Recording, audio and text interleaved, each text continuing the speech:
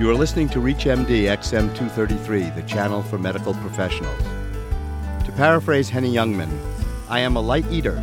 As soon as it's light, I start to eat. So I followed my doctor's advice and went on a seafood diet. That didn't work either, because every time I see food, I eat it. Welcome to the Clinicians Roundtable. I am Dr. Bill Rutenberg, your host, and with me today is Dr. Meg Zeller. Dr. Zeller is an associate professor of pediatrics at the University of Cincinnati College of Medicine. She's in the Division of Behavioral Medicine and Clinical Psychology at Cincinnati Children's Hospital Medical Center. Today we are discussing the psychosocial correlates of pediatric obesity as they relate to the cause and prevention. Dr. Zeller, thank you for joining us at the Clinicians Roundtable. Thank you. Overweight kids, with no pun intended, it's a big problem. What made you choose to work with overweight children?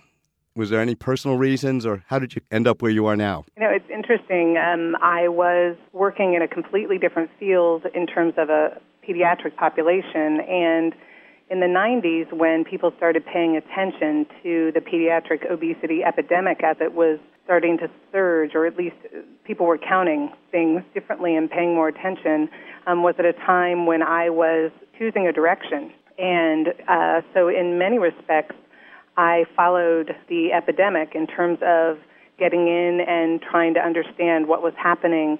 And our hospital actually had an initiative at that time as well. So it was sort of timing and interest in this population, both combined. Funny you should mention the 90s. In preparation for talking with you, I pulled out my file on obesity and came across a supplement to the March 1998 issue of Pediatrics entitled The Causes and Health Consequences of Obesity in Children and Adolescents. It doesn't appear that we've made much progress. Is that frustrating to you? And what's new? It's very frustrating to a lot of people. And when I talk to people who are in training or people who are just coming into the field and they're very ambitious and they have lots of good ideas, I always am quick to point out that there are a lot of smart people who've been doing a lot of good work over several decades now, and we haven't gotten very far. And what does that say?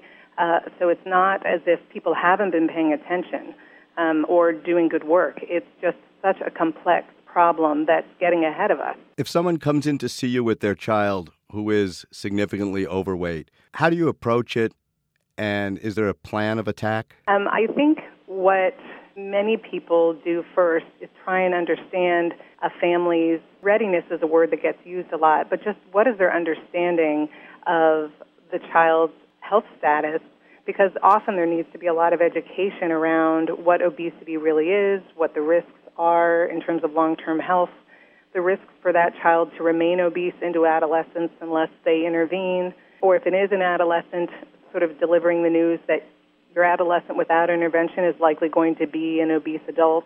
Those things are hard for parents to hear, and they may or may not believe them or be ready to hear it, because there's always the idea that kids will grow out of it, which I think allows people to not move forward and do something about it, because it's hard, and the hope is that it'll just take care of itself. Grow out of it. My problem as a child was I grew into it. As a practicing pediatrician, I am amazed the number of parents that come into my office having just come from the health club, many of them still wearing their sweats, and they're sitting there feeding their child gummy bears and Cheetos. It seems to me that they have developed a confusion between being fed and being loved. Is that something that you work with or have also found to be true? It's an interesting point. Being a parent myself, you enjoy giving your kids what they like. Your kids respond to what they see. So they see things on television, they see things their friends are eating. There are lots of things obviously marketed to kids that would make them want to buy them or try them. And so as a parent, you're forced with making the decision about, do I go with the trend or do I stick to what I know is healthy eating? And it's a hard line to draw, and it's a hard line to reinforce unless you're very patient and committed to making that happen for your kids. It's hard work. Do you do anything with lifestyle in the regards to the way you've been taking the conversation? I mean, how do you say no to fast food? It seems these people are traveling from activity to activity to activity, and the drive-through is the simplest thing to do. How do you break that habit? That's the easiest example is the drive-through, and that's an easy habit to establish, but also processed foods that you can just put in the microwave for 3 minutes are very easy for parents who are very busy to serve up to their kids, but they're not the healthiest choices for a child or an adult to have. And so it's a family being able to make the time and make the commitment to prepare healthier food ahead of time or get good thoughts around how to create a quick meal for a family that doesn't involve fast food or processed foods. It just takes time and energy to figure it out and how to make it work for your family. What would be the first step?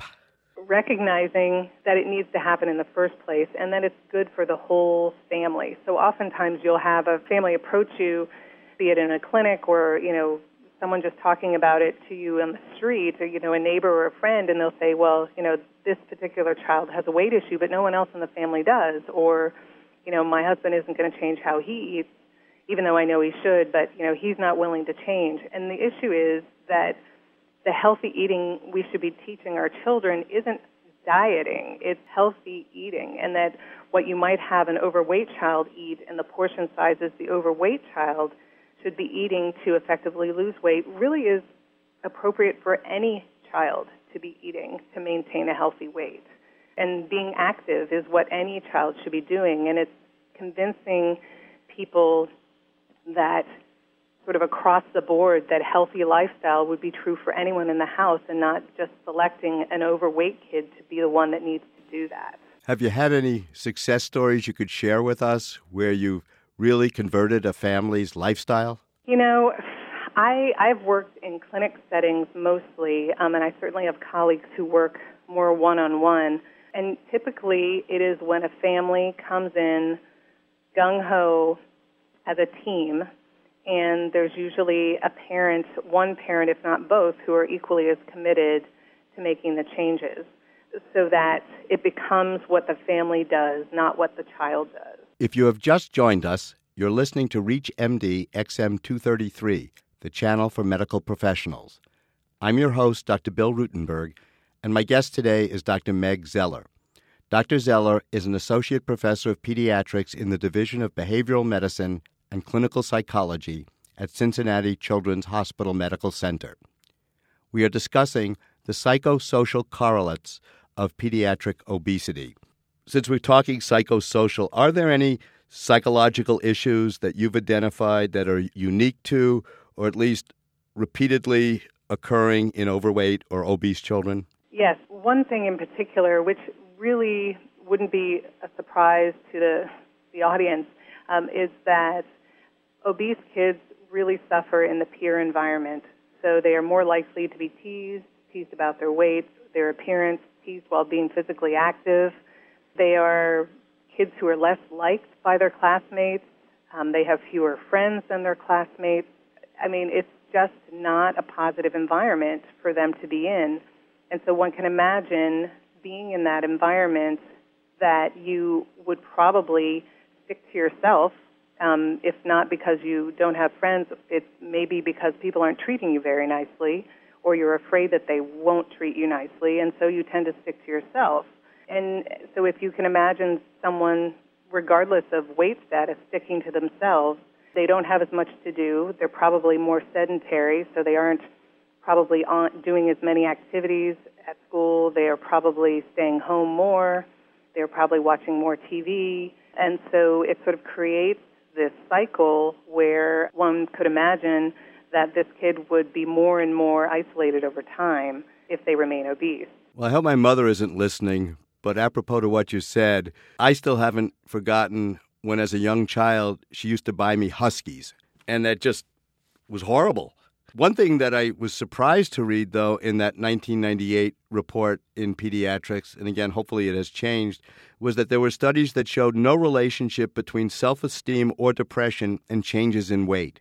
Is that different now? And changes in weight? That's what they said. Well, what's interesting in the pediatric literature is that the literature doesn't suggest that depression is a huge correlate of pediatric obesity. It tends to be associated with it often when people aren't reading the literature closely. And what happens is when studies are done well with control groups and using the right measures, et cetera, you end up finding out that it's actually a small percentage of obese kids that actually are depressed. Now, that you shouldn't ignore that, and I'm not trying to minimize it, but it's not sort of the quick thing that you could easily say about an obese kid. Self-esteem does tend to be impacted. As you can imagine, if you're in a peer environment that's negative, over time, you're going to start feeling badly about yourself and who you are. There is evidence that would suggest that the older the kids get, the more self-esteem becomes an issue. Now, whether they change as a result of treatment, there really haven't been a lot of good studies that have looked at psychosocial changes as it relates to weight changes. So I would say the jury's still out on that. Is there a take-home message to the audience? I mean, obviously, a healthy lifestyle for everyone is what's important here. When it comes to having an overweight patient, an overweight child that you're dealing with, is really trying to understand what their day-to-day life is like, what are things that are bothering them, which may surprise you. They may not be that this kid is sad and feeling bad about themselves. They may just want more friends and they want to be more involved in things, and encouraging them about how to cope with teasing, which is obviously going to happen to them. But more along, I think, is talking with them about being ready to make changes. If without a family backing this child, you're not going to get very far in telling this family to make changes. They've got to be ready to do it, and they have to have the tools to do it, and they need support. Have you learned anything from your patients? I've learned quite a bit from being out in the community and hearing what the experiences are like for obese kids. And it doesn't bode well for their future. What we know about just their psychological status and their peer relations alone sort of sets them up for an adulthood that may not be very positive without a lot of change and help. So that alone concerns me. But just the health risks that they may not recognize, scary to me, and for the well-being of these kids. I don't know if they know what's coming. I would like to thank Dr. Meg Zeller, who has been our guest, and we have been discussing the psychosocial correlates of pediatric obesity. I leave you with the following thought. Stress, spelled backwards, is desserts. Coincidence? I think not. I am Dr. Bill Rutenberg, and you have been listening to the Clinicians Roundtable on ReachMD XM233, the channel for medical professionals. For comments and questions, send your email to xm@reachmd.com. Thank you for listening. I wish you good day and good health.